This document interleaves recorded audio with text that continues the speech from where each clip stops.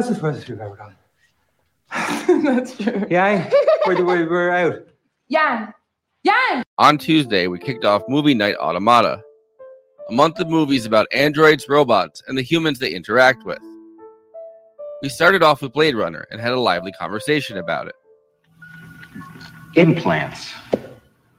Those aren't your memories. They're somebody else's. They're Tyrell's nieces. Tonight, we're going 40 years further to talk about Kogonada's 2022 movie After Yang. We will keep Yang's body preserved here in a biostate while you go and review the memories and decide what you want to do next. Talking about Blade Runner, a movie which subverted the corporate ethos of the 1980s, we talked about the Tyrell Corporation, the evil company which deceived and experimented on the Nexus models until they became smarter and stronger than humans. After Yang is a movie that also has a secretive corporation, Brothers and Sisters Inc., and an industry of secondhand companies that sold used robots. It's a bunch of corporate bullshit. You know who made that law? Brothers and sisters. They're just trying to protect their spyware. You recycle that, they will have so much data on your family, make your head spin. The 2010s and 2020s have been rife with examples of corporations providing paid and free services that secretly record and collect data, demolishing privacy. In this world, much like TikTok and the scare right now, there is fear about Chinese spying from these androids called technosapiens. Now we have proof. Now, so you've never seen these before. What does it matter? It is what it is.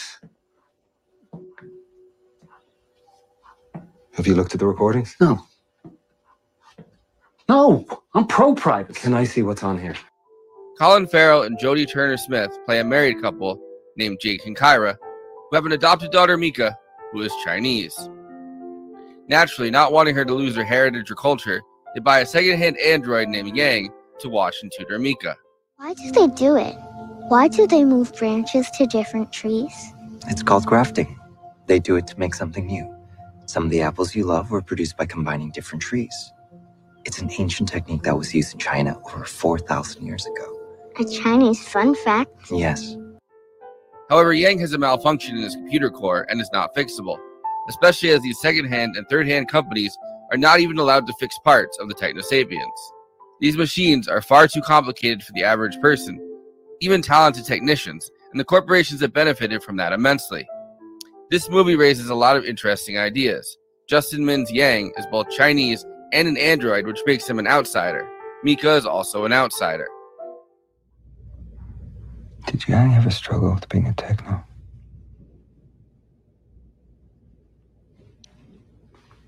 What do you mean? I mean, did he ever want to be human?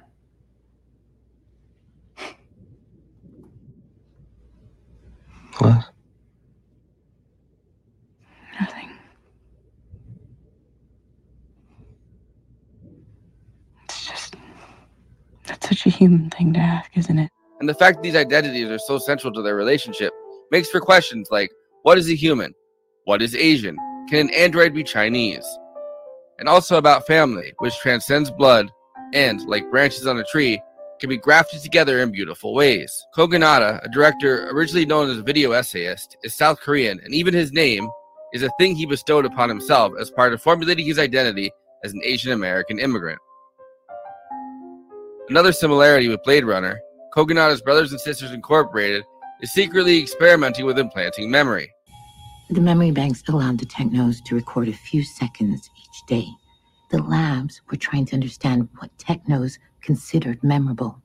But the research was uncovered. The whole project was shut down immediately for violating privacy laws. In both cases, the idea of memory would be too much for their customers, I think, especially with the privacy issues in the age of data collection. But Yang has implanted memories, which are discovered after his death. This leads us in both cases to the question, when does an android start being human? Is it feelings? Is it memories? Is it identity? This is a question we will continue to return to. That the end is also a beginning, is also the beginning. For the caterpillar, Yes? But do you believe it's true for all things? I don't know. I'm not programmed to believe in that way. Anyway, before I introduce the panel, please like this video and subscribe to the Movie Night Extravaganza YouTube channel. Hit that bell to get notified whenever we're streaming. Also, we are now monetized, so if you have any pressing questions during this live stream, send us a super chat, which helps me keep the show running, and which I am obligated by international law, human rights law, to answer. We also have a Patreon, patreon.com/Movie Night Extra. All of our after parties are on there forever. Okay, let me introduce the panel. Conan Neutron, host of Protonic Reversal, co-host of Movie Night Extravaganza, and frontman for Conan Neutron and the Secret Friends, neutronfriends.bandcamp.com. Conan Neutron and the Secret Friends has a new split LP with Lung, Adult Prom, available now on Bandcamp. J. Andrew World, illustrator, book cover artist, artist for Gives Them an Argument, co-host for Movie Night Extravaganza, and Bad Takes. Zach Marsh is a filmmaker and film aficionado, and the writer and director of the short film A Talk in the Park. I, of course, am your slightly used and fully refurbished host, Forrest Miller. Yang is gone. What?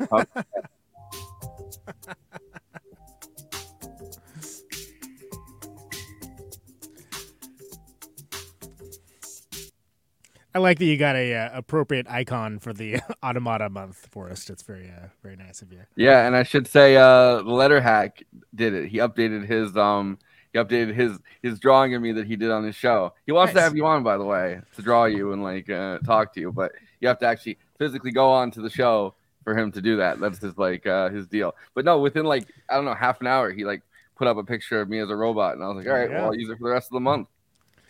Zach, welcome back to the show, man. So great to have you. Yeah, thanks for having me back, guys. It's cool to be here. I'm really excited to talk about this. This is one of my favorite movies of all time. So let's start with that, because I was an early adopter for After Yang, which I didn't realize how horrifically horrible it was to be able to even see the damn film.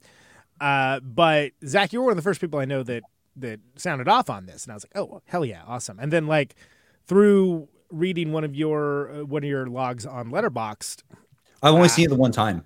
Yeah. But when I saw you, I was like, oh yeah, that thing, because I heard about it, and I was like, here's what I heard about it. There's a lo-fi sci-fi movie about androids. Colin Farrell has a cool weird mustache. Those are the two things I knew about it.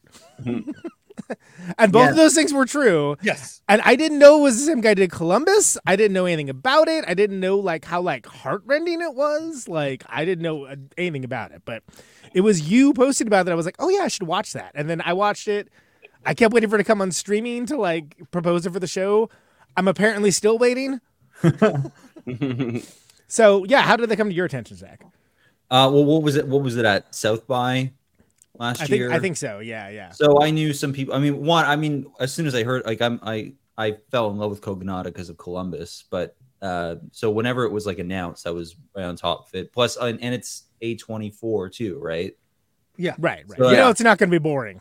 Yeah, so that's I'm always on top. And there's gonna be cool lighting, and there was.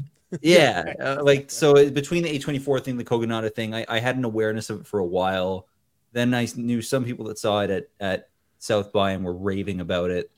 And I was just biding my time. And it was when I was doing my yearly wrap up of catching up on things I hadn't seen to make my top 10 list.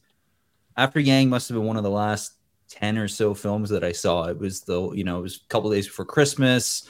And I saw that it was on, we have a streaming service here called Crave, which kind of amalgamates all the cable stuff and HBO and whatnot. And it was on there. So I kind of lucked out to get to see it just before the year closed out in 2022. Yeah, because this came out in 2021, right? Which is crazy. I think it can't. No, I think it was South by Southwest 2020, or was it 2021? Yeah, I think it was South by Southwest in 2021, and then it got released so long. Very early 2022, if I remember correctly. Yeah, it took so long to actually come out. Yeah, so it's a 2022 film, but people saw it in 2021, which is insane. Yeah. But yeah, I need to see if it's still on there or where it is, because I desperately I wish I had time to rewatch it for the episode. I desperately want to rewatch it. I completely fell in love with that movie. Yeah, and Forrest, Andy, this is both y'all's first time, right? Yeah. I hadn't heard of this movie. I try to watch, like, whenever I hear something from A24, I try to watch it. Like, they've had a pretty good output, and the fact that they're like kind of cash strapped right now to the point where they're cash strapped to the point where they want to start making like superhero movies. It's like, all right, well, we really got to get better at, like, as a culture, at watching more of these A24 movies, because like Beau is Afraid kind of flopped for them, not like critically, but like like box office wise. Yeah. I would love to see what kind of superhero movies they do choose to do. Well, sure. Yeah. I mean, it'd be actually interesting stuff. Bisexual lighting man. Maybe they can bring back the Tick with Griffin Newman. Who knows? Anything's possible. Yeah. I mean, this is so far and away from that, right? This is such a special, like, small little beautiful story that, like, and so many things it's in this great lived-in world. There's self-driving cars, but nobody's like, hey, check it out, I'm getting my self-driving car. Like, people aren't like drawing attention to it. It's just, it's part of the atmosphere of what's happening. And little things like the framing when they do like the video calls and stuff, like it changes the perspective. It's all like super subtle. I mean, that, and I've only seen the 2 films, but that's like Kogonada's like whole deal, right? Like, it's just this incredibly effortlessly sentimental without being treacly. And just like really cool visuals, like really lived in. I'm interested in seeing. I'm on the Wikipedia right now. What before and after this movie, like which A24 movies came out? Oh, I guess it was X and The Sky Is Everywhere. I haven't seen either of those, but X is fun. Watch Pearl first, though. Pearl's the better movie. Yes. So this movie, I saw them. So I meant to see X in the theater. I didn't get a chance to, just scheduling things. I ended up seeing Pearl first. Yeah. I feel that my experience of X was much better than it would have been if I had seen them the other way around. Right. This movie came out. Also, I do think Pearl is the better film. They released it 2 weeks before X, and they released it 3 or 4 weeks before Everything Everywhere All at Once. This movie came out March 4th, and Everything Everywhere All at Once came out March 25th. Yeah. Okay. Yeah. So that tracks because some things happen, right? But you think that like they do a little streaming push with Colin Farrell's Oscar nomination back earlier this year. They should have done a double feature at with this movie and then Everything Everywhere All at Once. Yeah, that would have been like a cool. Yeah. Well, and there's I think Zach, you were the one that mentioned like, oh, maybe we were campaigning for Colin Farrell to win an Oscar for the wrong movie. Yeah, well, I mean, can we just really quickly? I mean, Colin Farrell last year had like the best year that an actor has like ever had. Yeah. Between like Banshees, this and the Batman, like that's like covering the bases, man. Like Jesus. Colin Farrell year. It's currently on Canopy with a lot of the great A24 flicks. I did not know that. Okay. That's the library one, which I've been half signed up for that for like months, and I keep forgetting to go. Yeah, you ask yourself, oh, why are they not making as much money as they could? And then it's like, oh, they're giving their stuff to the library. Go to the public library streaming service, and you can find it. Oh, great. Yeah, that's big money. Yeah, well, and they don't even charge late fees. It is a great mustache. Yes, I agree. It's fantastic. That's literally how it's characterized to me. But it is weird because.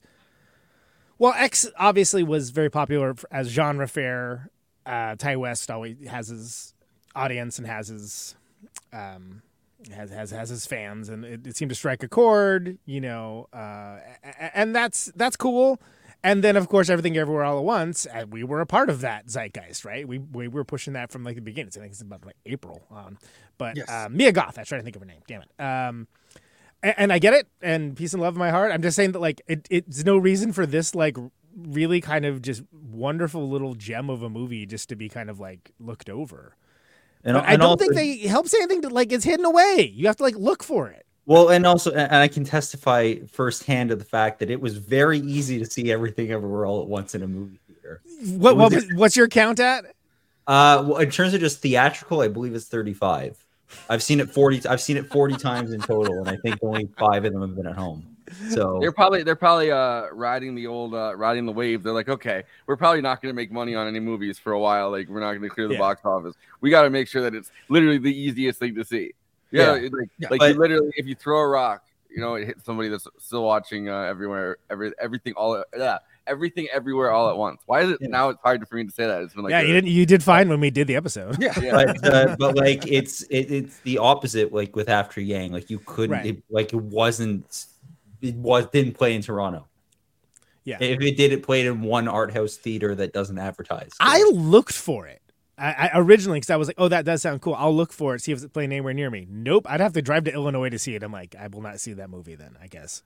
And that's why it took me like almost a year to freaking to see it, because it was just like, if I can't see it, I can't see it.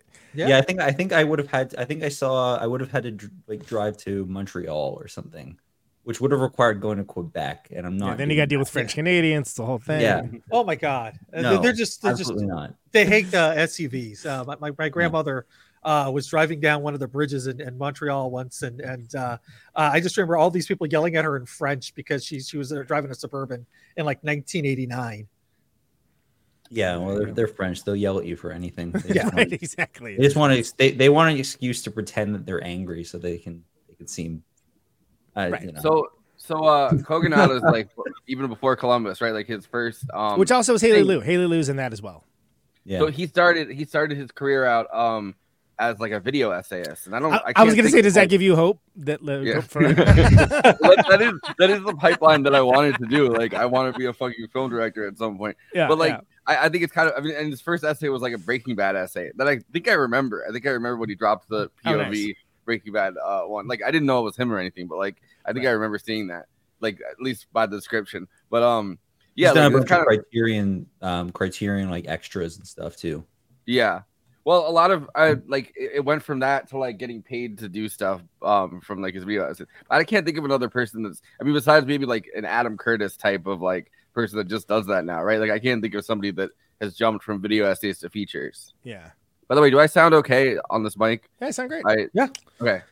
Yeah, I mean, I think the new one I got yesterday. Park Chan looked at a little bit of that, right? Before, I mean, I don't know if it's video essayist, but he came from the like the film lover critique world originally, if I remember correctly. But yeah, well, a lot of people have done. A lot of filmmakers, especially like foreign filmmakers, start out doing film critique. Like, I mean, in France and in South Korea, and a lot of places. But like the video essay is obviously like a new enough format that it's like, how many people can you really think of that jump from it? I mean, I guess between this and then the Daniels jumping from making fucking like Little John videos to making everything everywhere all at once, like two kind of interesting kind of roundabout ways of getting where we want to go. But that's going to be more and more, I think, as kind of filmmaking progresses, right? Like, because it's so much easier to just throw your stuff online and like make short films and make short. I mean, as that can attest. And you learn the format, you learn editing, you learn pacing, you learn what does and doesn't make a good shot composition. You may not be doing a narrative feature or anything, but it's something where you're going to have the mechanics and language for it, so that you have a really cool idea.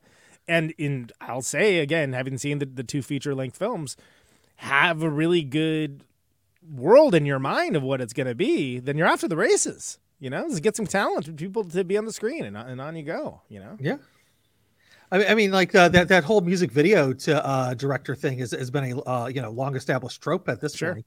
Yeah. Because I mean, we covered it a bit with tape heads, and I will actually stand by this. The Crow City of Angels is very competently directed as far as like the technical side of things. Right. There are problems with that movie. That's not this episode, but like aesthetically, like it nails it. And I think it's all from thinking about things through the lens of a video filmmaker. Yeah, well, and there's plenty of Spike Jonze. I mean, even David Fincher did some videos. Like it's a pretty common thing.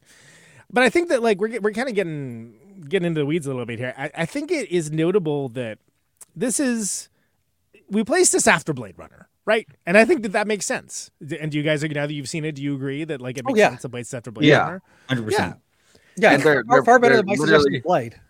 They're literally 40 years apart. The two movies, because it brings up a lot of the same ideas, and it's that whole like I just adore that line, when talking about like, oh, did he ever want to be human? And like her reaction to that is so fantastic. Like, why do everyone always think that, that's what everyone wants? Like, why would you want to be human? Yeah, it's the egocentrism of the human race asking those questions in sci-fi all the time. And it's so great to actually hear also that. a clone, which kind of, Right. they don't go into I wish they go into the clone stuff more, because I want to know like how many. I want to Well, know after the population Clone Wars, you statistics. really want to see more clones. No, it's like population statistics. Like, are clones common? Like, do they hide that they're? Because it seems like they hide that they're clones, and like maybe they live in the shadows. Like they couldn't give out the girl's name, Ada's name, to him. You know what okay, I mean? Like, all right. So I kind of disagree, because first of all, this is just slightly over 90 minutes. Perfect. yeah. And I think that if you start packing that stuff in, what does it have to do with the ultimate story? Like, it's interesting. It's cool. Yeah. Even for the sequel. Right, After right. Yin. Well done. How long are you holding on to that one? All day. Okay. I don't think they should do a lot more. I don't know. Like my interest was piqued. One of the things that piqued it is definitely like, and his kind of like casual clone phobia that he doesn't seem to realize that he has. But like, which he gets called out on, yeah. He gets called out, but also his wife seems to react to it. The neighbors, like, Well, he everybody was seems pissed off that the neighbors' kids are cloned, and it's just like, Yeah. dude, like what does it How does matter? that affect you? How does that affect your life at all? Yeah. Is it like, I don't know. It's kind of, and also I guess the thing about clones is like, because they cloned somebody else's great aunt, you know what I mean? Like in that part of it, like that's what they explain, and it's kind of like, is it like a reproduction without reproducing thing? And the other thing that I had a question about is like they like, it seems like Chinese adoptions are did something happen to China in this world? Like, Yeah. Well, it seems like, yeah. Go ahead. no, I was just gonna say there's little clues that are like not explicitly said in the movie. But Yeah. if you look at like, there's little like news articles and things in there that's like, oh yeah, there was like some crazy war, and basically their domestic setup of raising an Asian child is like, that's meant to be like rather common in the world, without anyone actually saying it's crazy how we had that 50-year war and how we have to raise all these Asian children now. But like when we were doing that with Korean kids, Right. when we were younger, I remember that was like a trend, and adopting Korean or Vietnamese children, Right. and so like it's not that uncommon of a thing too. So especially if there was some kind of war in this world. Well, it's common enough in this that, like, it seems like the main function of the androids is to be like an older brother, specifically for Chinese children, right? Like, Yeah. like when they're like, Yeah. oh, we make older siblings for Chinese children, like, so they have that. someone to teach them about their culture, and so they don't feel so culturally isolated. It's so somebody could introduce them to Blade Runner, like we were as children. No. By the way, the quote is that Ada says, he asks, did Yang ever want to be human? She says, that's such a human thing to ask, isn't it? You always assume other beings would want to be human. And it's like, Yeah. oh. The God Kogonada, I Too like, real. I'll pull it up, but there's an interview clip where he says that he wanted to avoid the Pinocchio trope. Yeah. Where it's like, and I like that he calls it Because that. you expect it. Yeah. You expect it almost, because we're just so used to seeing it. Data? Was it the Spielberg movie? I mean, like all those like AI. It's just, which I no, that was not included in this month, by the way. Yes. I mean, it's a fine movie. It's fine. It's just, man, come on. There's nothing to talk about with it. Yeah, It's not on the same level as Blade Runner or After Yang. Right. Yeah. We like to cover big populous fare. AI doesn't need movie night extravaganza's help. After Yang might. If we can turn on a couple people to watch this cool movie with this discussion, great. Well, if we get two people to watch it, that increases its viewer count by like 50%. That's better than the actual ad campaign. Yeah, exactly. I'm glad we're helping out that small film that nobody has yet seen, 2001: A Space Odyssey, at the end of the month. Oh yeah. Well, sometimes you do things because it's big and gracious. But yeah, like, so the Pinocchio syndrome, right? Well, and also think about how Asian folks are generally represented in science fiction, right? Which is generally like automatons. Yes. Like, I mean, usually, like Harry Kim. Right. Exactly. They tend to be like more emotionless and more it's a whole thing. And I like the idea, and I can't remember, Forrest, that this is included in the features or anything, but like with Kogonada talking about, like, he's had these, like, these incredibly, like, rich immersive conversations with like other Asian people about these huge issues, and that you just don't ever see that depicted in film. Yeah. No. So let's have a bunch of white guys talk about it. Great. We're representing the Colin Farrell contingent. Right. Exactly. Yes. Yeah. So this is he went to like the New York Film Festival, I think this is, but this is him talking about before he's showing the movie, and there's a bunch of different little parts in this. Like I guess they cut it together in a kind of awkward way. Like there's pauses between the things, but feels like such an honor. It feels humbling and exciting, So, I've known about the festival. It looms large in my mind, and to be able to close out this festival is really it's the AFI one of the festival. producers, Tressa Park, had sent me the collection and asked me to read one story that wasn't this story, and I loved the story. It was called The Cartographers, but it didn't necessarily resonate in regards to me making or adapting it. But I found another short story that I really responded to, and I think it was such a grounded vision of the future, and I love that it was just through the lens of a family, as a domestic lens. And often when you deal with sci-fi, it's the end of the world and you're only following like heroes and villains, but this was just telling this story of in the short story is just a day in the life of this father who is a bit annoyed that this robot has been broken, and by the end of the day, he has some memories about the robot, and he kind of discovers grief that he didn't know he had. But there, in that small story, there was like seeds of so many things that I wanted to explore. And one of it was that the robot was Asian. The writer's not Asian, but even the idea of the construct of Asianness, like an Asian robot, it is like a manufactured Asian robot. And I think as someone who is a part of the diaspora, I think anyone who's a part of the diaspora, you understand that feeling of the construct of your identity living outside of that space. And so I wanted to explore that as well. The story is really following this father who is trying to fix this robot for his daughter. They've in this sort of future world, you can buy robots to be like surrogate siblings. And there's a specific kind of surrogate siblings for adopted children. She's a Chinese, that you can buy like a cultural robot that will help them connect to their heritage. And that's who Yang is. And he's trying to fix Yang mostly just for his daughter. And also because the Yang has almost become a babysitter. So as a parent, it allows them to be a bit more free. So it's really like this act to do it, not out of compassion or because but really out of convenience. But through that process, he discovers more and more about Yang and has really literally has to contend with memories about Yang. Yeah. Being someone who I was born in Korea, but I came to America very young. I was a toddler. And so most of my life has been sort of navigating a Western world, a largely white Western world, and trying to understand, both. But I, of course, am Asian. Like when people see me, they have a ton of assumptions and expectations, and that I have had to contend with. And sometimes it's a perception of Asianness that I don't even have about myself. And so it's this sort of ongoing struggle to know what it means to be Asian, if I'm Asian enough. And sometimes, sometimes you feel too Asian or not Asian. So that is like, I think, again, for people who are in that feeling displaced, that's an ongoing struggle.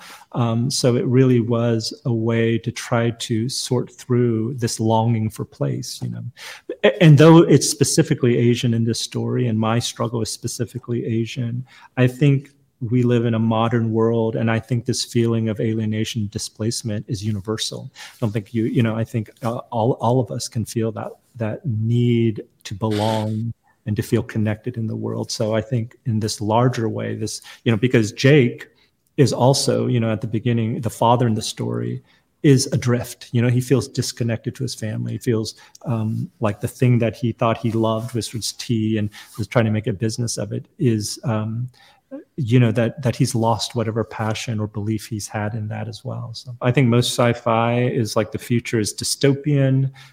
You see metal and glass, and it's about some large world struggle. And this exists in the film, but it's all very backgrounded. And when I watch sci-fi, I think the thing that I find myself longing for is like knowing how normal people are trying to get through the day. I'll see some big sci-fi, and sometimes in the background you see a family, and I'm like, what is their life like? And like we will sometimes be in the midst of world events, like there's a war going on in Ukraine, but most people are still just trying to get through a day.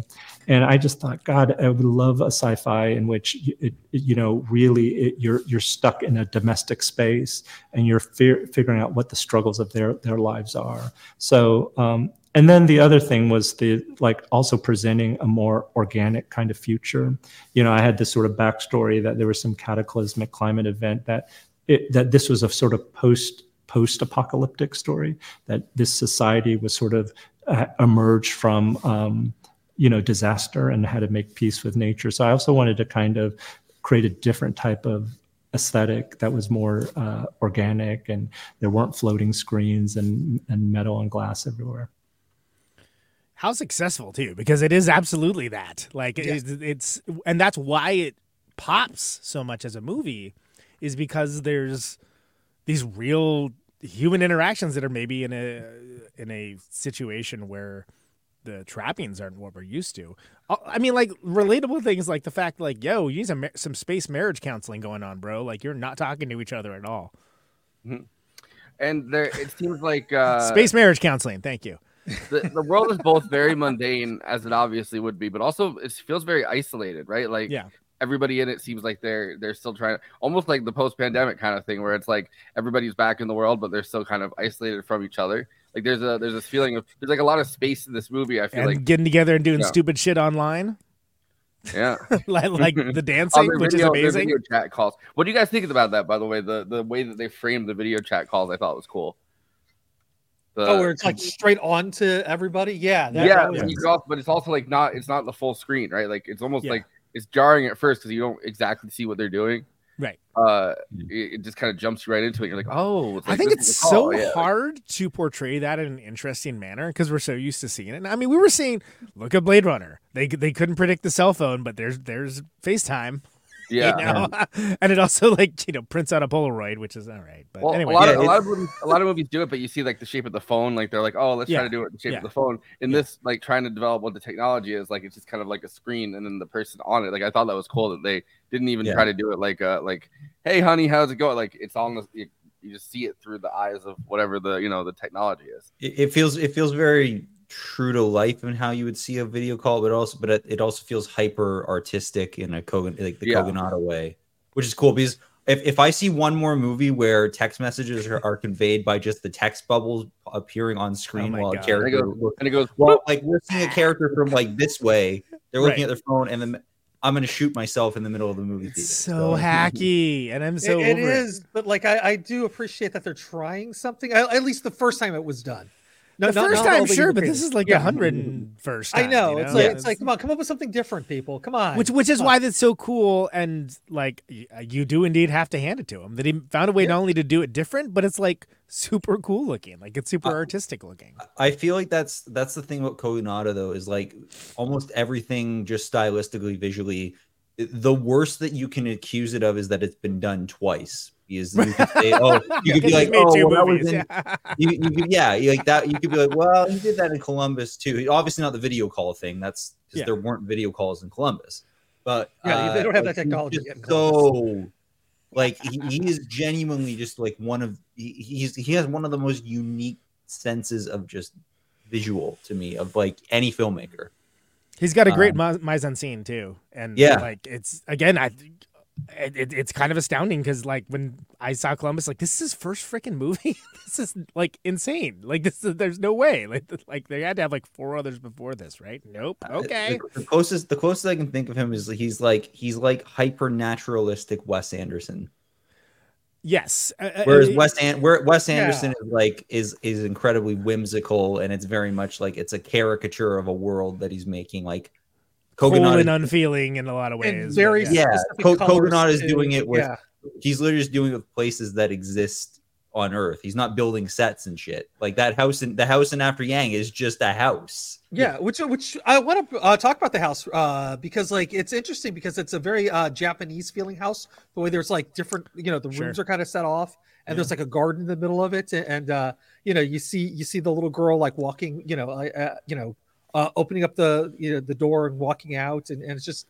Yeah, but it's also not like in your face Japanese either. It's just subtly, and it's just like that's an interesting thing that here's this guy obsessed with tea living in an Asian style house, and it's just but he doesn't have yellow fever like so many other many other dudes in that situation. The thing where you just kind of hang out at a tea shop all day and like I really wanted like the tea shop. First of all, I love it. And secondly, like it's such a bummer because you're like, oh, nobody comes to your tea shop, dude. Like, and then when that one chick does, and she wants the crystals, and he's like, that's not like what I do. Have you ever been to a tea shop before? Because every single time I go in, there's a woman just like that, who's like demanding something that they don't carry, and it's always great. Like I remember my personal favorite one is just this woman kept asking for this, like, okay, how about this tea, ma'am? That's a hallucinogen. We can't sell that. Like, how about this one? That's also a hallucinogen. Well, and then I like that one of the things it gets into is the conversation between Jake and Yang, right? Where they're talking about the tea, and they're kind of like for more or less bonding about it, frankly. Yeah. Well, then he's like, I should have this android run my tea shop when I'm gone. Like, I gotta teach you how to do the tea. But there is this thing that like even though Yang can't experience the tea as a human could. He finds things to love about it, right? And they're finding a deeper connection as friends and family members through this thing that obviously is big enough for Colin Farrell's character to ostensibly devote his life to. I'm sorry, that tea shop ain't bringing in no money. Just FYI. That's it's the A24 business ideas, right? And tea has such a large, oversized. Thing. We're never get a sponsorship that way, but okay, yeah. but yeah, no. And tea is such like an oversized thing in Asian culture, and like there's a Japanese tea ceremony. If you ever have a chance to witness one of those, do it because it's kind of incredible. Well, there's a lot of there's like most cities have like a Japanese museum in the United States that they all have like professionally done tea ceremonies. I mean, we actually had a guest on Conan Neutron on this episode that actually sometimes actually does do public displays of Japanese tea ceremonies, which is public displays of tea. Yes. By the way, I want to say the because we talked about the mise en scene of this movie. The film, like the cinematographer, is the same one that did Dream Scenario, which I still haven't seen, but I know you cool. have. It looked amazing. It's great. It's great. It's not. It falls apart a bit, I think, but slightly, but not. It kind of sticks. I think it sticks the landing. I felt it resonated with me by the end. I liked the first half more than the second half, but I did enjoy it, and visuals are freaking awesome.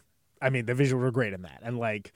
Great Nicolas Cage performance, but that's interesting because I know that I don't know the person's name, but that person's worked on a lot of cool stuff, and I think that there's a lot of great shot composition. We talked about the video calls, right? But how about like Yang's memories? That like, I mean, they're all 69, right? I mean, like, and that's a great way to be like, oh yeah, he's experiencing something else, and the idea of. That he captures a certain part of each day, right? And that's part of like the record is like I don't know if you've ever seen any of the projects where it does that, but it's always like really fascinating to be like, well, what's the part of this day that's captured, right? And then you see it all like put together. It's like, oh, that's crazy, Yeah. Well, and it's like, if an android could experience things, what would they care about? And it's like, well, he cares about the little girl that he's tutoring. That he's like, he's there to just mediate her culture and her heritage at first, right? Ends up raising her like a parent almost, but like that is, he's mostly just there to mediate her experience. He loves, he meets the girl, which it's kind of crazy that the android could just like nobody knows that the android could just meet a girl and be like, yeah, I'm into this, like, you know what I mean, like just spits some game at the hot blonde at the coffee shop. Yeah. And the weird thing is it's like they're just never home, right? Like, how do they, like, I guess they're always at work, so I guess that's how he manages to like have a whole life that they're like, we weren't paying attention to the fact that he's not here. Like, at one point he's at a fucking rave or a concert or something. Now, I get also the found money that for tickets for that. I don't know. It's a find the Mitski, character right? It's a interesting, too. Mitski show. Like, yeah.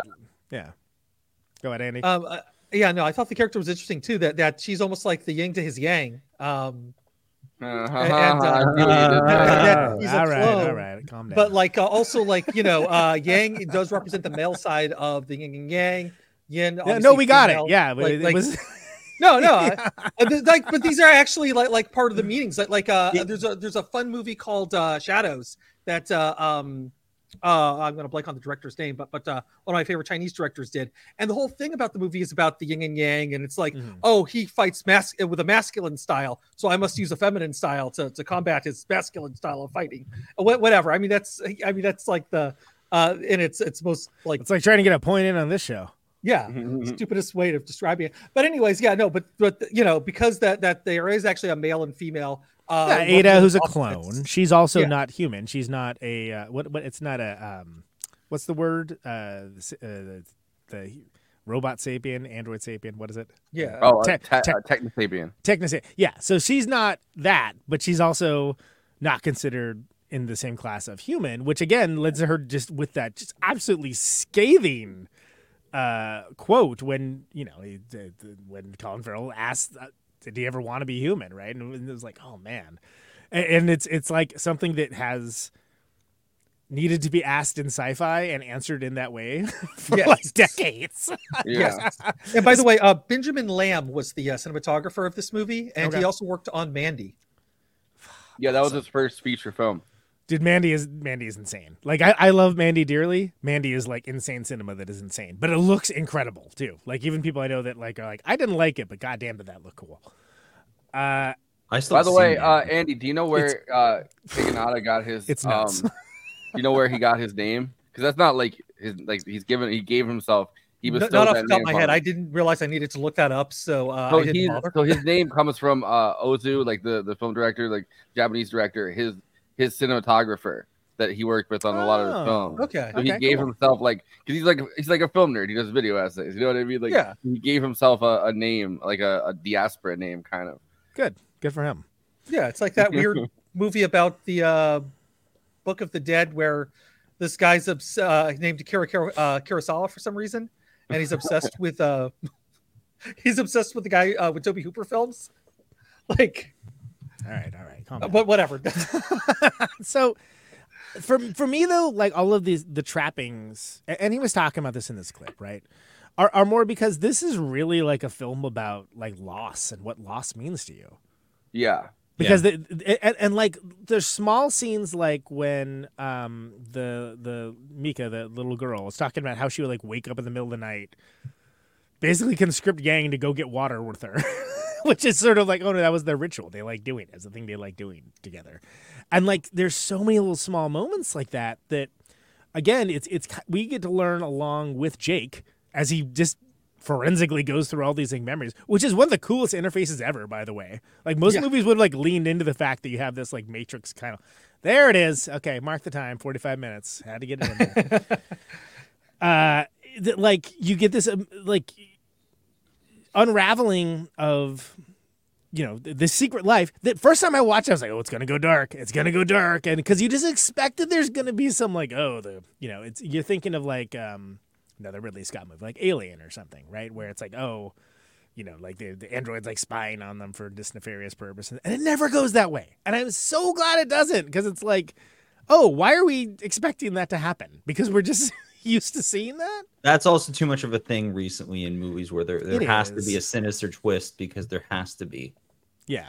But I mean, it's like everything is like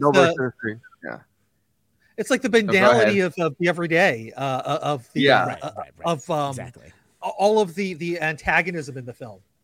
And which is sinister in its own way, because like, you know, they really are collecting all this data on us, and like, you know, the second you recycle, like it's the same thing with you know, any kind of phone, right? You trade your phone in like a refurbished phone, and then they could take stuff off it. That's why they always say, hey, delete everything on your phone before you trade it in.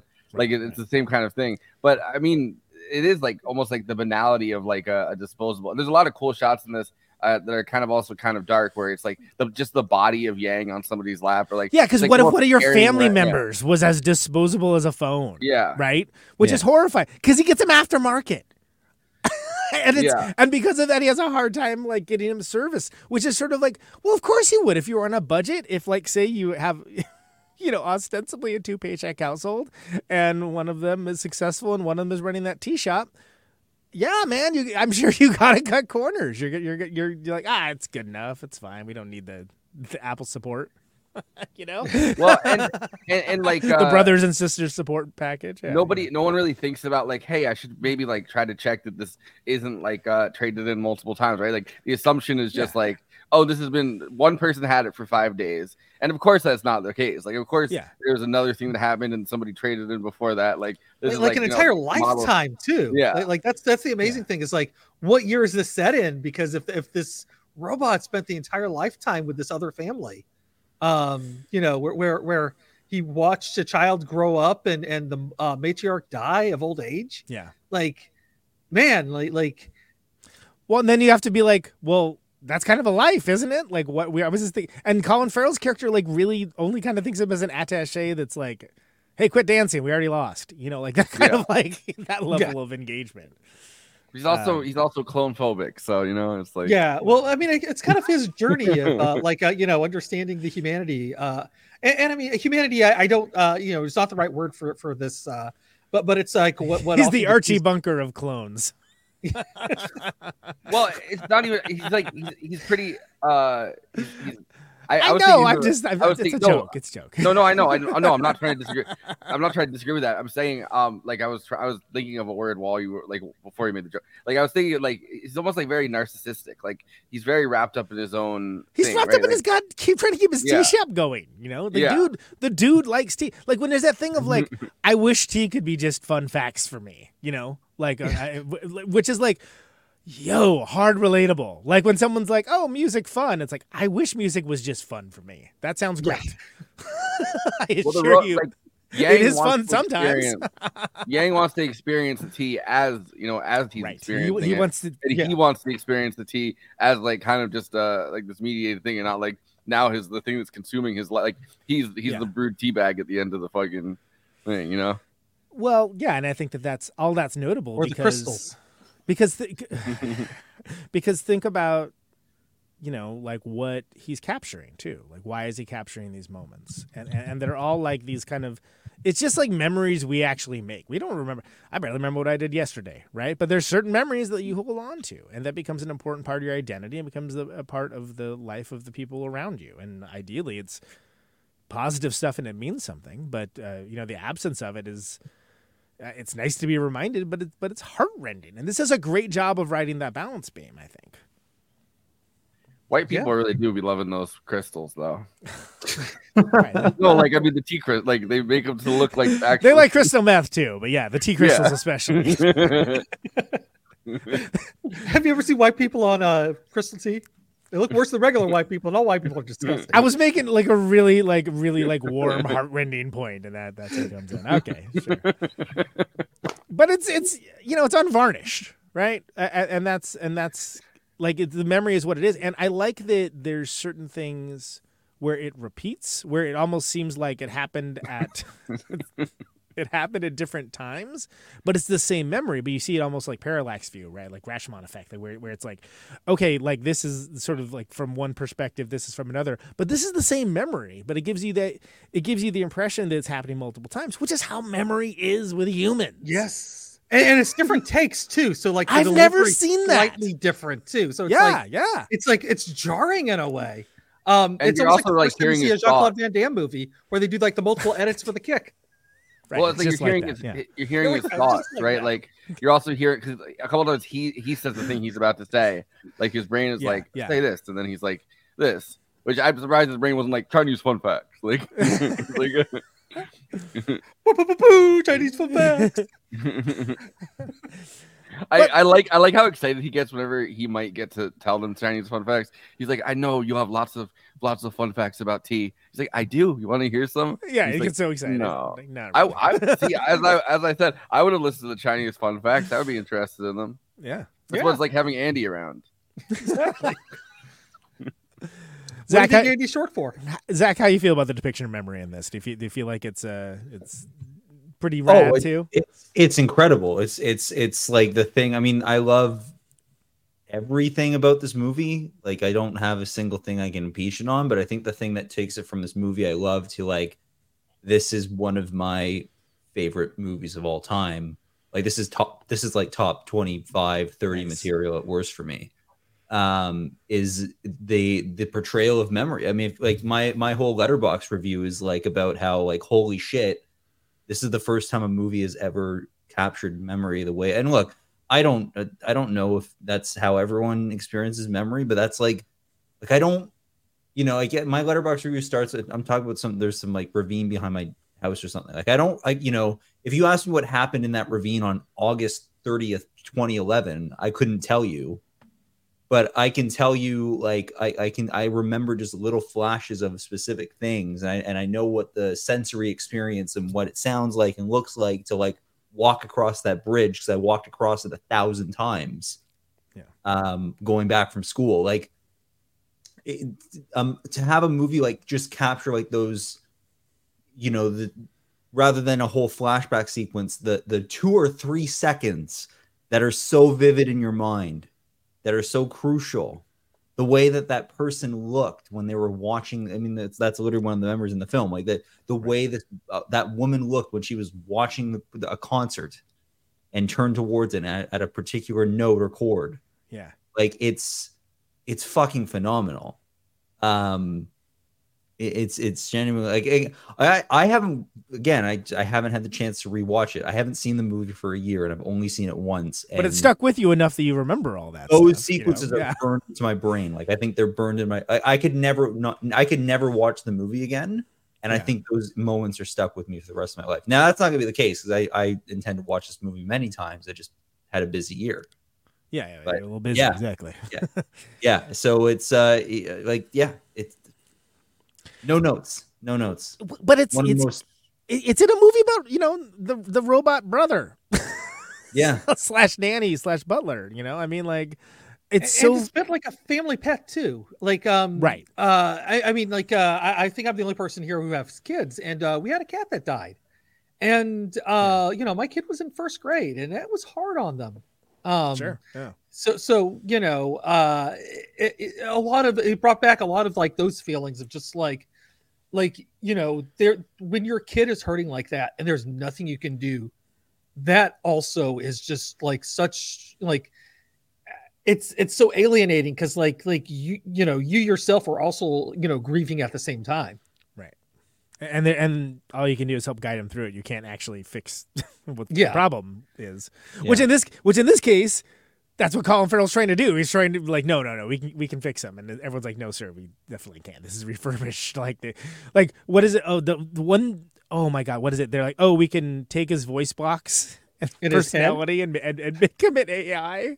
I was like, oh, like that's like, yeah, we can stuff him, but on the mantle. No, I'm good, man. It's like he's on his phone now. It's like, yeah, here's Yang. That sounds horrific. That sounds worse than just like having him be gone. Yeah. All I can think of is that meme of like the person who got their cat taxidermied, but the person like fucked it up, and it looks like Jabba the Hutt's like pet thing from Return of the Jedi. Oh my god. Yeah, it's the one with the flat head, right? Yeah. Okay, can we talk about the that's a very dark topic. I feel like I'm not, full disclosure, not someone who particularly enjoys dancing. What a great opening credits scene though. I thought we were going to start with that because at the beginning, like me too, but we got away from it. So. That might genuinely be the greatest opening credit sequence of all time. It has to. It's got to be up there. It's so. It's like a TikTok dance almost too. It's like they all know know it. They're like. And I heard before and those two twins are terrible at it. They never seem to get like kicked off. Anyway, I heard like whispers about like dance sequence, whatever from like early Letterboxd reviews. Yeah. But like when I actually sat down to watch the movie, I had no idea where it was in the film. I had no idea what it was. Like my jaw was on the fucking floor of my living room for that entire sequence. Well, and it's just like it's right there at the jump. And it's and like you're like, is this going to factor in heavily? Is this going to be a dance related movie? No, not really. It does. Yeah. No, like it introduced all the characters. Yeah, it is a great way to introduce. I have a thing for this. Let me see that. All right, lay it on. I think this is the right one. Genuinely impressed with that. I mean, what a cool way to do it. What a screenshot. This is what it looks like every time I like I go to upload like a video on Twitter and it's stuck in the beginning and whatever. You can't control where it starts. Right. Rocked shameful camel toe. I have a picture. I remember that picture. After Yang is a sci-fi film that opens with a group dance sequence. Did any of you have experience dancing? I have never been a dancer. I mean, I love to dance. In my head, I'm a classical ballerina. Absolutely no dance experience except some drunken nights on the dance floor at some weddings. And I think that really came through in the movie. You guys destroyed it though, so I thought you definitely have some dance experience, Colin. I earned a living as a dancer once. I mean, I use the term dancer very loosely because it was country and western dancing in Ireland. What? Deathly silent. It's online. It's tragic. It's online. It's me in a denim Wrangler shirt with cut off sleeves and a choker. It's terrible.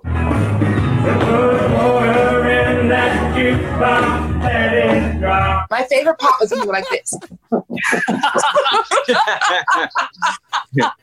We were all drenched in sweat, I remember. Because we were wearing like plastic outfits as well. That's right, our glitter onesies. Yeah. And you remember, Colin, costumes accidentally swapped our onesies. So you put on mine at first and I did put on yours and I rocked shameful camel toe. Shameful camel toe. Yeah. I remember that picture. So how does the dance help set up the world director Kogonada created? When I saw it in the film, it was such a gorgeous introduction to an oddness that is pervasive throughout the film. And I thought it was just a lovely way to kind of shake the audience into the idea that they were entering a very specific world, because he's such a specific filmmaker, Kogonada. The film is an exploration of home life and family and love, and to go in and have that dance, which was so odd and so awkward at the start, really kind of set the tone for a world that was very foreign and yet familiar somehow. Jody, this was shot very early in your film career. Did you feel any pressure coming onto set? I mean, it wasn't my first film, but it was my second. Yeah, it was only your second. It was. Before you start anything, there's that pressure, that fear, that like, do I even know what I'm doing? You always sort of have this crisis of identity before you start filming where you're like, I'm an imposter and I don't know what I'm doing. You sort of take this leap of faith and you also go, here are all these extremely talented people who believe that I can do this. So I just need to show up and do it. Colin, your character owns a tea shop in the film. How did you learn so much about tea ceremonies? Always have loved ritual, any kind of system of deliberate behavior, conscious behavior, with the intention of a goal. The ritual of the tea ceremony was really beautiful and it was really, really gentle, and it became a conduit into Jake's inner world and also the isolation of Jake. And I drank a lot of tea throughout the shoot. I did a lot of little tea ceremonies on my own in my hotel room. Justin, your skin looks amazing, by the way. You do look incredible. You're looking very Yangish. Wow, you are. I'm like, you're looking very techno-sapien, handsome. Yeah. That rocks. Colin Farrell hitting on Justin Min at the end there. Yeah. There's so much to unpack there. You kind of look like an android. Before we go to the dancer, just a little aside, like how fucking incredible is Justin Min in this movie? Oh, he's so good. Yeah, he's so good. Like Colin Farrell is the rightly praised because it's I think it's the best performance he had last. It's this Banshees and the Batman. Yeah, but all I think in the same year. This is the best of the three performances. But Justin Min is like right up there. Can I tell you, Justin Min is awesome in Shortcomings, which I just saw. Dude. Oh, I saw you saw it. I loved Shortcomings. Shortcomings was great. And by the way, I feel like you almost get a baseline 3 stars when something's centered in the Bay Area, just because that's where I'm from. But that is a really great movie, and he's really good in it. Like that's a good, well-rounded, kick-ass movie. And so and I haven't seen him in much. I've seen him in this. I've seen him in that. He was in Beef. Oh, that's right. Of course. Yeah. Yeah, he's like the pastor in Beef. He's a youth Which was pastor. also and Umbrella Academy. Beef was fucking unreal. Like that is one of the best shows I've ever seen in my life. But okay, so A, he's awesome. B, I feel like the fact it's an all-male panel, we're dropping the lead in the fact that Colin Farrell, I'm sorry, he was doing sexy Western dancing? That's hello. Yeah, apparently he was also a suspect in an attempted murder case because he just happened to look. He's like one of his own characters. He just happened to look like a police sketch, and he was traveling in Australia, and they were like, "Oh, you look like the guy from this police sketch," so they brought him in, I guess. And he blacked out, so he didn't remember what he had done that night. So the way he got out of, I don't know, I'm reading Wikipedia. The way he got out of the attempted murder thing is that his friend had a journal that he was writing everything in that he had done. And it was like, oh no, I guess we were taking ecstasy in Sydney the night of that thing. So we couldn't have been involved in the attempted murder case. And that's how he got off. Oh, there you go. It's an easy out. I didn't know Jodie Turner-Smith that much. I've since seen her. She was in White Noise. I know she's in Neon Demon is one of her first things, but she was a model, but before being an actress. Yeah, she's striking. Yeah. And last year was her first movie or second. She in Queen Slim. Yes, Queen and Slim. Yeah, which I think came out. So I guess that came out before. That came out after, or it came out before, but it was shot after. I guess. Right. Yeah, that's right. So, but it's actually really good too. I mean, it's a strong cast, and again, it's cool. So, getting back to the opening sequence, right? You are actually getting introduced to all the characters, including the closest thing to a right-wing dude, it looks like, in this movie, which is the guy who cracks. I'm glad to see libertarians made it through the war. Right, exactly. They made it on the other side. I mean, he's not wrong though about the whole he's not wrong at all. We're dealing with that now with the fact that farmers can't fix their own farm equipment. Yeah, exactly. Yeah. It's well, I mean, they do it with phones too. If you try to fix your own phone, you void the warranty, and that's so that we can sell you a new phone, right? It's planned obsolescence. But imagine that with a human, what appears to be at least a human being, right? Yeah. Well, I mean, at least at the very minimum, a family pet. But yeah, that is still a member of the family. Well, and there's that is the professor, Dr. Sarita. She was in Green Knight. Yes. Sarita, whatever her last name is. I can't remember off the top of my head. She's great too. She's a great. Oh yeah, she's awesome. She's in Lady in the Water. One of the best things about Lady in the Water, frankly. Was it Chodri? Chody? Yeah. She's rad in this, and because at first you're we're just watching. Because at first you're this is these 5 families or whatever in competition, and they're 3,000 families have been eliminated. It's oh no, we're just seeing the people relevant to what we're about to see. Yeah. Yep. Yeah. And those twins, by the way, are just failing it. This time I was I didn't get that the first time. Well, obviously, but I just got that today. I'll rewatch because I watched it twice. Yeah. I got that today. I was like, oh, that's the lady from the museum. Yeah, because you're oh wait, I saw them early on. So you see everyone you're going to see in the movie in the opening sequence, but in a way that has never, that I'm aware of, ever been depicted in film before. Well, and that feels like another version of this, everybody feels like Peacemaker. They're together. That's all they feel like they're together. They feel like they're together at the same time as being isolated from each other. Yeah, one way that they all are able to all conjoin or whatever. Or whatever, is the fact that they could do this competition. They call it unifying experience of doing these silly dances in front of the television for and you see the neediness of the one guy that has all the clones, right? Next door that wants to hang out with him. Who are terrible. Right. They're That guy awful. seems like that guy also seems like he's a little vaguely right wing, like because he's the guy that introduces him to the fucking other libertarian guy. Yeah. Like I wonder if Well, listen to the podcast. there's like a group of them. I wonder like they're all like oh, I bet there's spyware in there, and like that's what they talk about. Probably is. I don't know. But I think that, yeah, but so it's interesting. All this gets tied together, and there's so much time spent in Yang's memory bank, which again is all letterboxed, right? Not the site, the frame. Yeah. No, it's just nothing but letterbox reviews. It's memories. It's wild. Like 69 versus being, and like it's rare someone can like make you aware of aspect ratio in an artful way, but he manages to pull it off. Yeah. Because every time he's got like those freaking goggles on, are you watching? I'm watching documentary. Is it about tea? Is it boring you to tears? Hilarious because he's crying. When it's like, oh yeah, that's exactly what it is.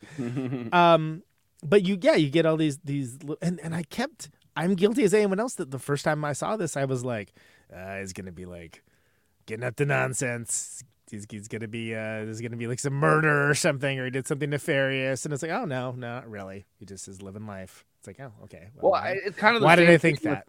It's kind of same thing with Come On. By the way, I felt the same way Yeah. about Come On when I saw it. I kept expecting something horrible to happen.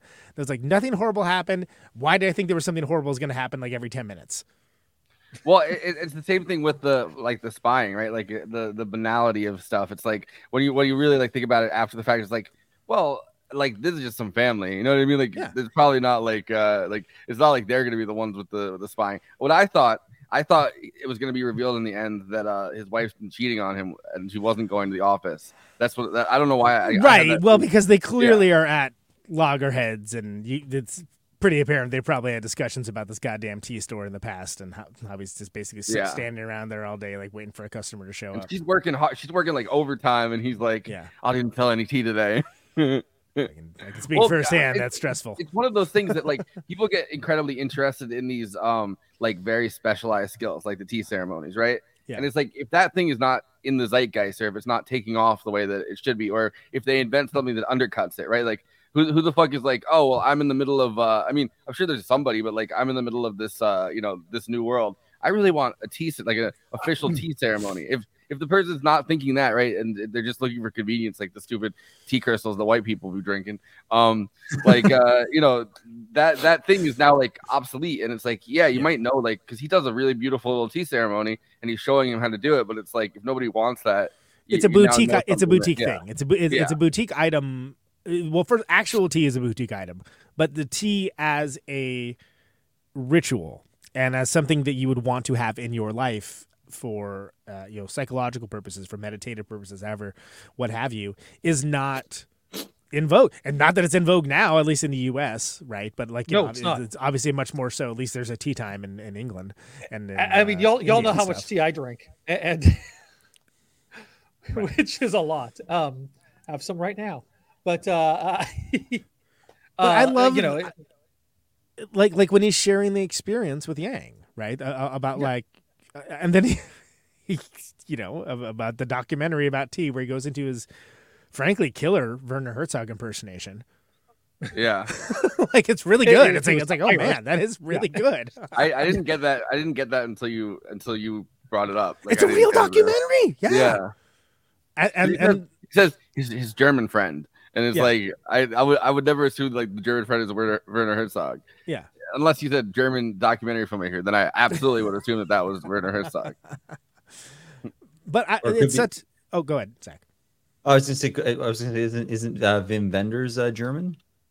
That's true. So it could have been Wim. Could have been Wim.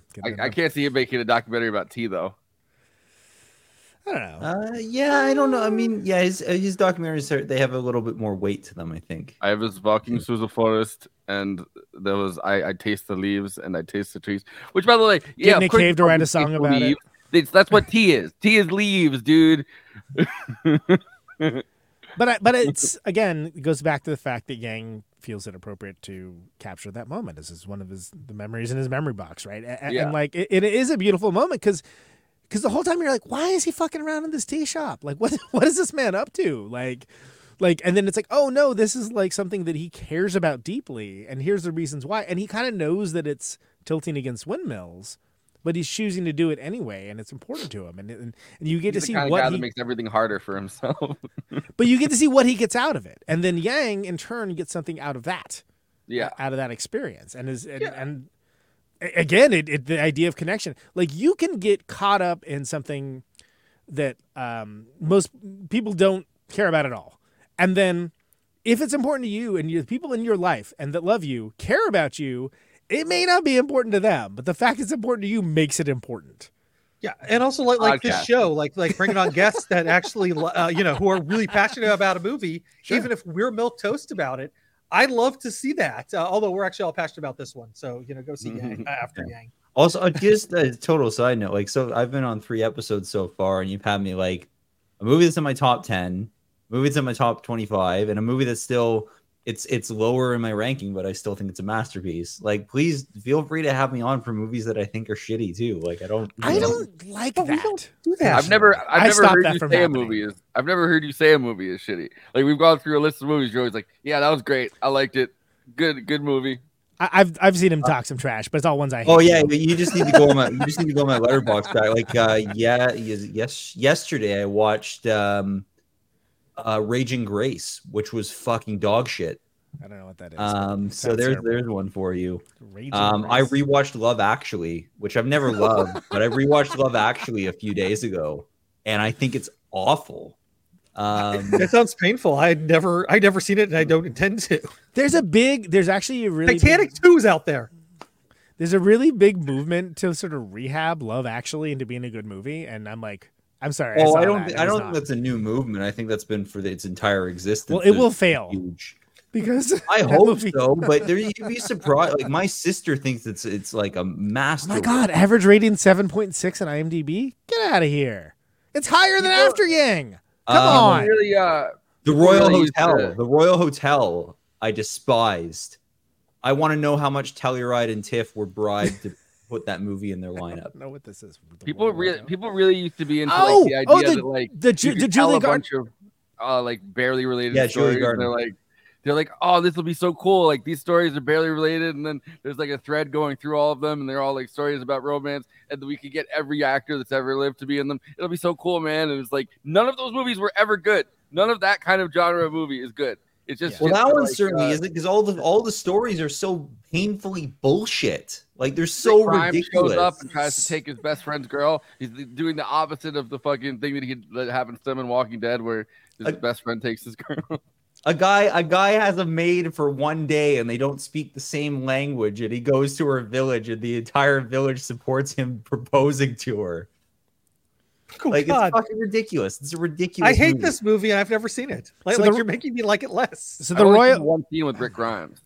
So the Royal Hotel, which is a newer movie, it's based off of an actual experience, which is something that was Hotel Coolgardie in Australia, and there was a documentary called Hotel Coolgardie that I actually saw that was good, and it's kind of weird and messed up. But at no point ever was I like, there needs to be a biopic about this. No, I was like, no, there does not need to be a biopic about this. I feel kind of bad for saying this, but the actual experience of living through that is just about the only thing in the world I can imagine being worse than watching that fucking movie. So I can't. All right, we're already this deep in it, but it's like these two Americans are out back. They're in Australia, like backpacking, and they take a temporary job at this like weird pub in the middle of nowhere, and it's just like, yeah, what do you think's gonna happen? You know, like what it's yeah. What do you think? A koala bear falls on their head, and then they meet Renee. Right, exactly. The problem is, it's like, yeah, what do you think's gonna happen? But it's a movie of just the same fucking thing happens over and over again, and then the movie just ends. All right. Well, I haven't seen the actual movie, but the documentary I thought was worth watching.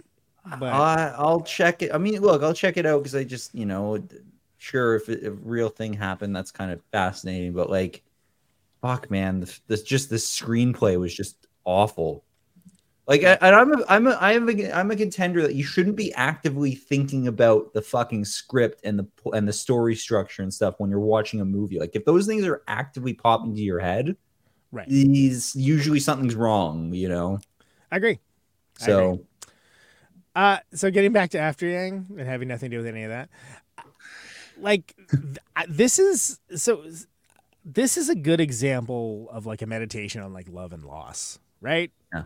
And I think like, I don't know, I haven't watched Love Actually in a long time and I'm not going to, but like, I just feel like all that stuff is candy coated and just sort of like the idea of like love, like it's like that fake love of like these endless Hallmark movies that just like, I can't abide them. Yeah. Like, you know, and I think that this is such a great job. And some people don't like the slowness of it, or the fact that like, yeah, no zombies or like cyborgs leap out and attack or anything along those lines. And it's like, no, I mean, you get to think about the idea of what is connection. Yeah. Like, and like, think about it in terms of like, yeah, it's through the auspices of the fact that there's this member of the family, this android that is now no longer around, but like it's a small scale thing, but it's huge. Cause think about like, what is more relatable than that? We've all lost people. We all will continue to lose people. We lost Forrest already. Yeah. R.I.P. Oh, look, you rebooted. and it's hard, right? It's hard to deal with, and people deal with it in different ways. And it's really hard, I think, to find great movies about grief and missing people. And I think a lot of movies they'll do a good job to kind of show that, but this does a great job of showing it just happens to be there. It's an android. I think there have been a lot of movies, and actually there have been a lot recently too. Like, some of my favorite movies of the past, like each of the past few years, have captured the emotion of it really well. Mm-hmm. But I feel like After Yang captures like the actual, like, again, just on like a sensory level, like the experience of it. Like, you're actually, like, yeah, you're getting the emotion of it in other films, but you know, in this, you feel like you're actually inhabiting the character and experiencing the memory and the loss and the contemplation. You know, this is the first movie. This is one of the first movies I feel like that almost does the VR thing pretty well. Like, yeah, I mean, it's not really like, you know what I mean. He's watching through the memories, but it's like the same thing with like. Don't say the lawnmower man, Andy. Don't do it. Oh, I was going to say VR5. No, but it feels like that kind of thing with like the glasses and like the experiencing it through the like, feels like it does that well, and I feel like it does it well because it's not like this is going to be VR. Interesting thing we got here. Right? Yeah. Attention, everybody. We're gonna do VR now. Yeah, and it's like this deserved a bigger audience. Yeah. Yeah. you know what I mean? Like, I can't put it any more succinctly than that. This deserved fucking Oscar nominations. Yeah, like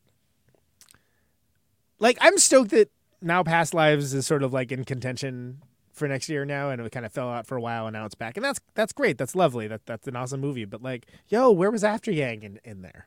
I still have to see that one too. Past Lives is great. I like Past Lives. I'm trying to remember what I was watching. I think maybe it was Beau. It was probably Beau Was Afraid when I went and saw it in the theater, and they had like the Past Lives ad before it. Oh, but that's also like I got Talk to Me. It's no Napoleon. That's all I'll say. But the Oscars, genre movies are tough for the Oscars oftentimes. And that's... Katie and I were talking about how Maggie got snubbed. The year it came out, which fucking that stupid ass movie we covered that I'm still pissed off about. Danish Girl got nominated for Best Actor, and Arnold Schwarzenegger, who gives the performance of his career, is completely snubbed.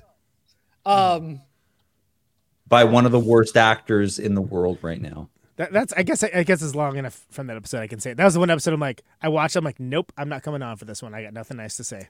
I won't do it. I was mad that I was on that episode. Yeah, because I didn't just dislike it. I was like, I actually hate this movie, and I'm. I started screaming about how they didn't understand artists. Yeah, I believe it. I mean, and then I think they didn't understand trans people. They didn't understand artists. A bunch of people thought that that's what the show was too. It's like, you were going to be so disappointed when you find out it's not that at all, and we talk about stuff we like. Yeah, but yeah, no, seeing that Schwarzenegger got snubbed for that movie just got me so angry. Yeah. Talking about Maggie? Yes. Okay. All right. It's a great film. Okay. I'm just saying. I was just getting clarification. Not to be confused with Mandy, but Maggie. No, I know it's Mandy's Nicolas Cage. Mandy is excellent. If Mandy was Oscar nominated, that's a world I'd love to live in. because that movie is intense. White women be drinking with tea with fucking. They love crystals and they love naming their kids with M's in their name. Maggie, Mandy. There's so many. I can't keep track of them all. White people got to stop. So, should we do letterbox one-liners now? Do you want to? Yeah. Okay, cool. So, of course, Letterboxd is a social media site for film lovers to talk with and to each other about the movies they love, maybe the movies they didn't love, the movies that got nominated instead of Maggie. Who knows? It's not for me to say. It's everybody gets to have their say. And it's not just Siskel's and Eberts of the world. It's an open source democracy. Everyone gets to chime in, opine. And of course, that is best expressed for the purpose of this bit succinctly. Because this is where we take the selection of reviews from the movie we're covering, put them on screen, and talk about them. These are the letterbox one-liners for After Yang. Nobody suggested turning him off and on again. Don't say my joke. Don't say my jokes that I was gonna say. Did they try putting him in rice? Fuck. Oh, bad. Boo. Stop. Boo. I'm never coming on the show again. Cry-fi. It is Cry-fi. It's totally Cry-fi. Absolutely. I feel like Tumblr opened up space for Cry-fi. Absolutely. Yeah. Yeah. Colin Farrell does a pretty solid Herzog impression. He does. Yeah, he does. He really does.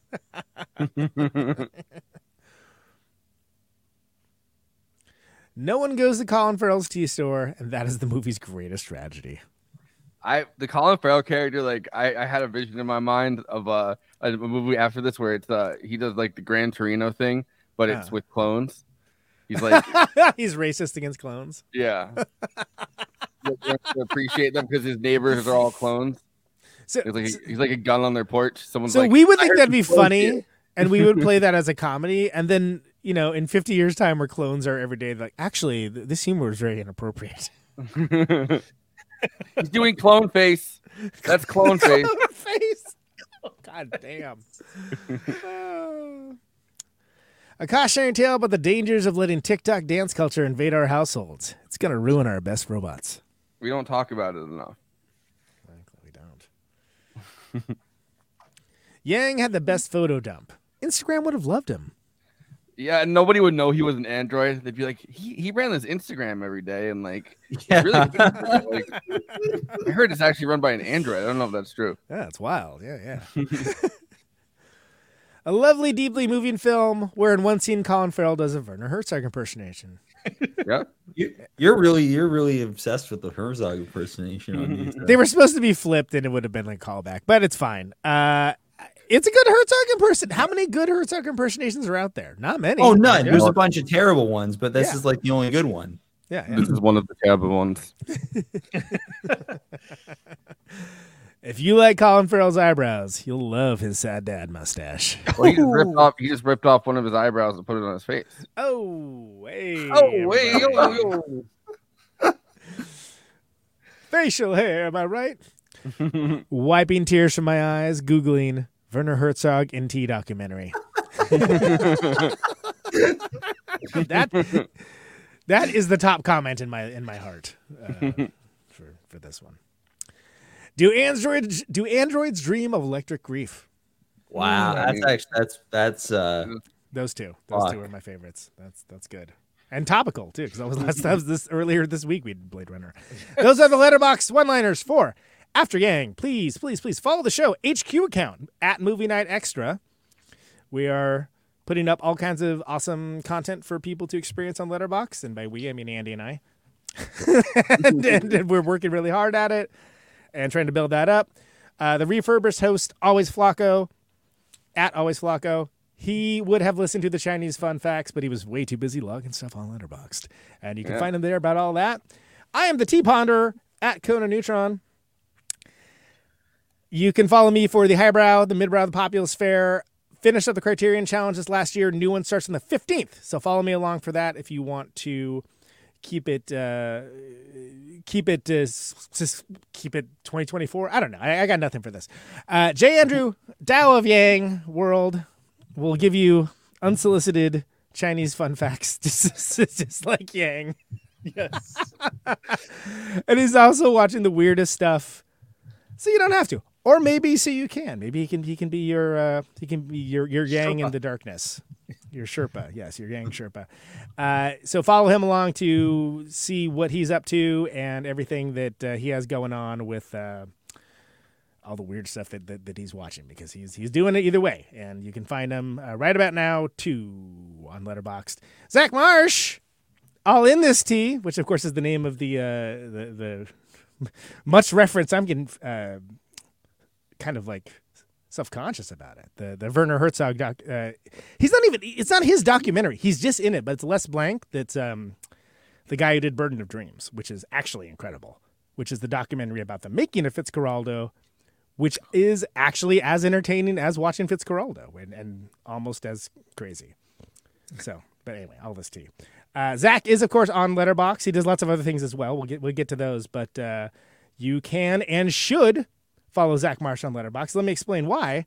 Because that's how I remembered to watch the movie After Yang, which is how we ended up having it on Movie Night Automata. So thank you for that, Zach. Your account, Zach. Follow him for that alone. Right, exactly. It's Zach. It's just Zach Marsh, right? The handle Zach B Marsh, but if you just Zach B. search Marsh. if you just search Zach Marsh, I should be the first one that comes up. Zach with an H, everybody. That is yes, H, not K. You Now, search for all the audio listeners out there. You search for the K, you're gonna end up with someone else, and they suck ass, and they're not me. So they're gonna be they're not doing their best Zach Marsh's people. Top 4 is The Royal Hotel, Love Actually, and anyway, no kidding. Raging Grace Raging and the non-Cronenberg Crash. Those are my top. Oh my 4. god! Oh my god! I would block someone immediately if that's what they had as their top 4. Yeah, no, my top. I can tell you my top 4 without even looking. It's Everything Ever All at Once, Lawrence of Arabia, Blade Runner 2049, which is fitting because we just did the OG. You guys just did the OG, and The Godfather. Yep, a little obscure movie called The Godfather. Little Never heard of it. known. Yeah. You heard of this? Heard of this, Paul? Anyway, Chinese fun facts. Take us away with the plugs. Why don't you? All right. If you're watching us right now on YouTube, please do all the YouTube things like comment, subscribe, hit that bell. And of course, the big ask we always ask you to do, watch the video to the end. That allows the algorithm for us to be found within it. But other movie fans can see like, oh, hey, what is this movie night extravaganza? And you get to hear a great Conan Neutron song. So it's a fair trade, especially since it's only 1 month we're going to be having this song. So right. Get as much of it in your ear holes as possible because it's if you like synths, you got 4 more episodes. How many more we got this month? Whatever. Anyway. Yeah, I don't know. I don't have it in front of me. It's got the dirty robot on it too, which is a pedal. Yes. Well, had to. How do we not have the dirty robot in Automata? Yang was a little bit of a dirty robot. He was hanging around with. I thought he was a dirty robot at first. But if you're watching this over on... Hey girl, you a clone? Keep going, man! If I could come up with a pickup line, like a bad pickup all these blonde girls be looking the same to me. They're clones. That explains it. All right. If you've had one, you've had them all. No, he's just going to use the space if you don't get going. If you're ever over on Twitch, throw us a sub. Sorry, I almost never mind. Yeah, throw us a sub. If you happen to have an Amazon Prime account, you can subscribe to us for free. It does not cost you a penny, but actually does help out the show. So if you can do that, please do so. You can find us on social media. We're on Twitter, Instagram, Facebook, Blue Sky, Threads, and probably a few more that I don't know about. Oh god, there's probably 5 more that popped up during this show. Yeah. Look for Pursuit Unspoutable. No. So exhausted. But yeah, you can find us on those sites and say hi. We'll respond. We don't bite unless you ask us to. We do have a Patreon. And that's actually how you get us to bite. You have to pay us but it's all right there on the Patreon. So if that's what you're into, go there, throw some bones, and we'll chop down. Conan. That analogy went so many places. I was like, You know I don't know what you're doing. I did not with it. know I don't where I know was it's going. going. I didn't know where I was going, but what's going on? He's like, I'm going to land this plane somehow. Sully on the Hudson. Let's go. You have a great show called Protonic Reversal. Yes, I do. Correct. And people have been staring at the logo all night. All night long. Anyways, you have better music than that on there. I do, and it's notable that you mentioned that because I'm compiling my favorite records of 2023. It's an episode I do every year. It's a break-in format where I post one song from each of my favorite records of that year, oftentimes from people I've had on the show. And it doesn't go to YouTube because YouTube is meant to enforce copyright and almost nothing else. Chances are probably that's going to be the case this year. But you can find it everywhere else that you find Proton Conversal, which is literally anywhere there's podcast. And of course, you can sign up for the Patreon and get that early. Yes, absolutely. Just $1 a month. And it helps out Conan, and it gets you that episode early so you can buy some stocking stuffers. Have time for it to come in time. Exactly. Yeah. And of course, another stocking stuffer you should buy is go to neutronfriends.bandcamp.com to check out Conan Neutron and Secret Friends. Yes, please. Do so. Give us money. Thank you. Yeah. Adult Prom is the new one. Yeah, it's like 2 months old, it's like 100,000 years ago now, but like that's I mean, babies are still like, not smiling and just farting at this point. So, right. Exactly. Yeah. It's still pretty new. So go get it. Learning Curve Records. Yeah. neutronfriends.bandcamp.com. As you mentioned, that goes directly to us. We're going to put some new merch items up, but not until like January or so. So don't worry about it now, but you can buy, there's plenty of old stuff to buy. It's all good. Yeah. I mean, copy's still available except for Art of Murder. That's out of print. Okay. I'm glad I didn't say that one. I just said Dangerous Nomenclature. Yeah. That one, there's still copies available. Which is the previous album. So there we go. And of course, Christina couldn't join us tonight, but she does have a Patreon. So if you want to go support her when she's it's patreon.com/cosmopolitics. And of course, you can always check her out on Twitch if you need your Christina fill whenever she happens to be on, which we don't know when that's going to be. Hopefully next week, right? Yeah, I imagine it's going to be on next week. I think Tuesday, but I can't say what day though. She's just I think on Tuesday she's gonna be on. She just has family stuff going on right now. Well, isn't it Friday next week for Ex Machina? I thought Tuesday was Ex Machina. No, it's Friday. No. Yeah, we have like a week off. Dude. That's Renee. So. Oh, cool. All right. Yeah, Renee and KT is coming up next week. So another Friday episode. That's on Hotel Coolgardie time. Yes. And AKA the Royal Hotel for Zach. And Zach's over there waiting for me to mention his great short film, A Talk in the Park, which I don't know where you can go see it, but I know it was like touring some festivals. Nowhere yet. Still doing the festival thing? I've got some to hear back from. So we'll see how those go. But YouTube or something 2024. It'll be somewhere where people can watch it. And and it is on Letterboxd as well. So it is, and you can see my review. Logged it, and I think I even reviewed it. Did I? Maybe. Hopefully. You did review it. I was very appreciative of it. It was a great review that you gave it. It's a great short film. Yeah. Well, thank you. I'm very proud of it. I'm working on a feature now, so nice. I can't wait. Writing stage, but I have a pretty firm idea for it. Like I've got it treatmented out, and it's just getting the words on the pages. So stay tuned for that. I don't know, if it'll get made. It'll require money being put into it because I'm not, there's infrastructure involved with this one. It's a lot more complicated than A Talk in the Park, but I feel very optimistic that it'll be my next thing. As well as you're in Canada, so you get like arts funding pretty easy.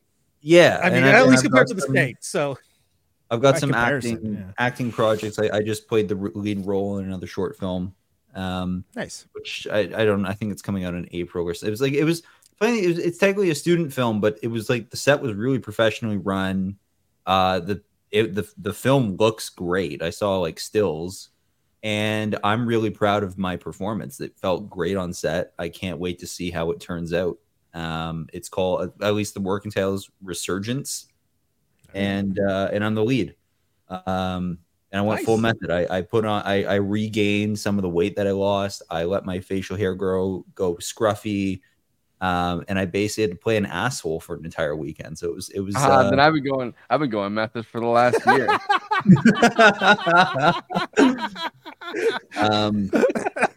But it's Resurgence coming sometime in 2024. Man, he set you up on like that for like you were a comedy team. God damn, man, that was that's awesome. We'll be on the lookout for it. We'll watch list it when we can do that. You know. Yeah. That sounds great. I think that's it. Is that all the plugs? Here's the story. We can start doing this, I guess. The rest of the movies that we're covering this month, just because it's hard to disseminate this information. Ex Machina is the Alex Garland movie with Renee and KT coming up. Wally, Ross Hurt from Riggs of Dad is coming back for that. That'll be right before Christmas, and then that's gonna be a big episode. I have a feeling because their following is big. Yeah, it's yes. And it's a popular film. Like people are gonna. I haven't seen Wally since like 2009. I think I've never seen Wally. My kids didn't want to watch it, and I'm like, yes, one less kid film to watch. Wally's great. Mark Fisher like writes about it in capitalist realism. Like that's how pervasive ideas about Wally were at the time. So, and then we're closing out the year with an obscure little film called 2001: A Space Odyssey, which never heard of it. Yeah, heard of this? Wally. Yeah. It's no Wally, that's for sure.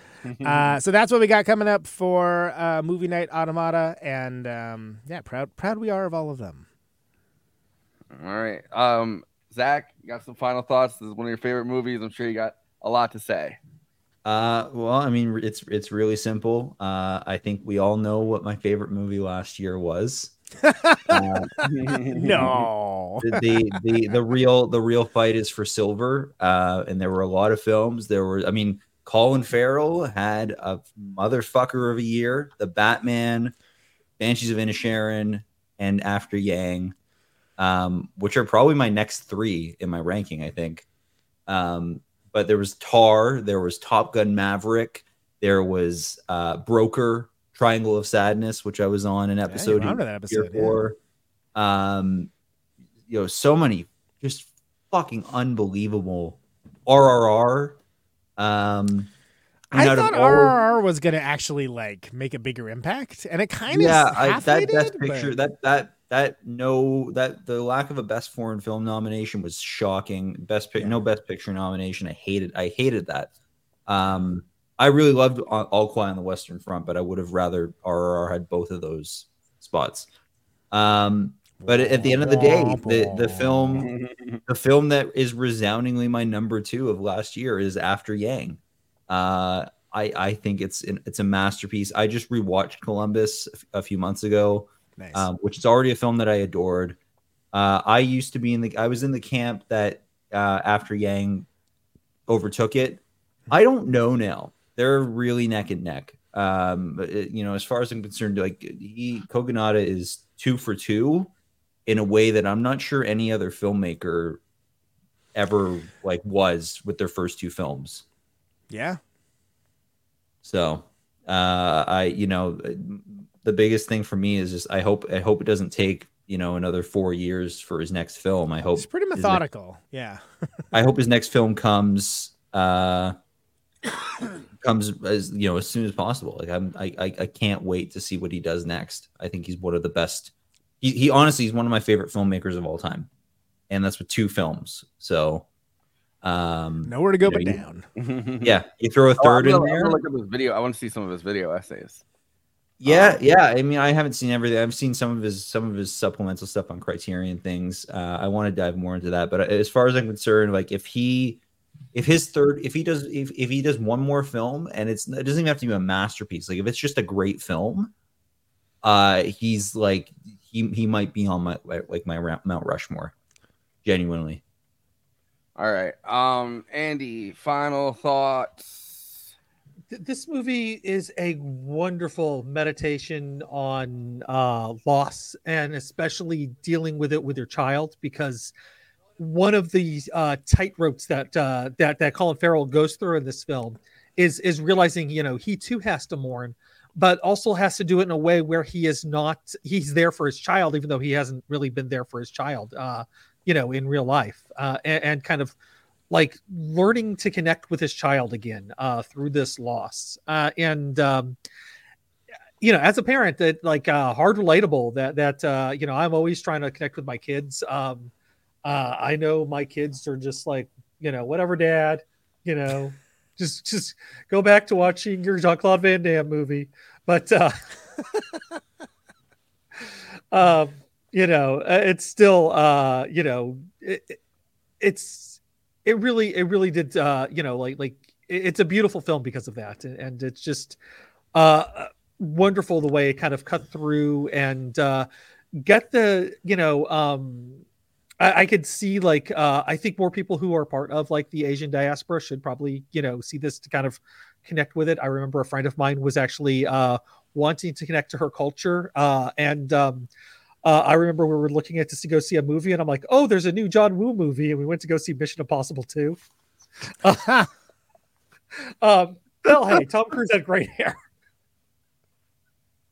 But what can I Nothing like do? seeing representation on screen. Yes. That must be John Woo's least Asian film. Oh my God.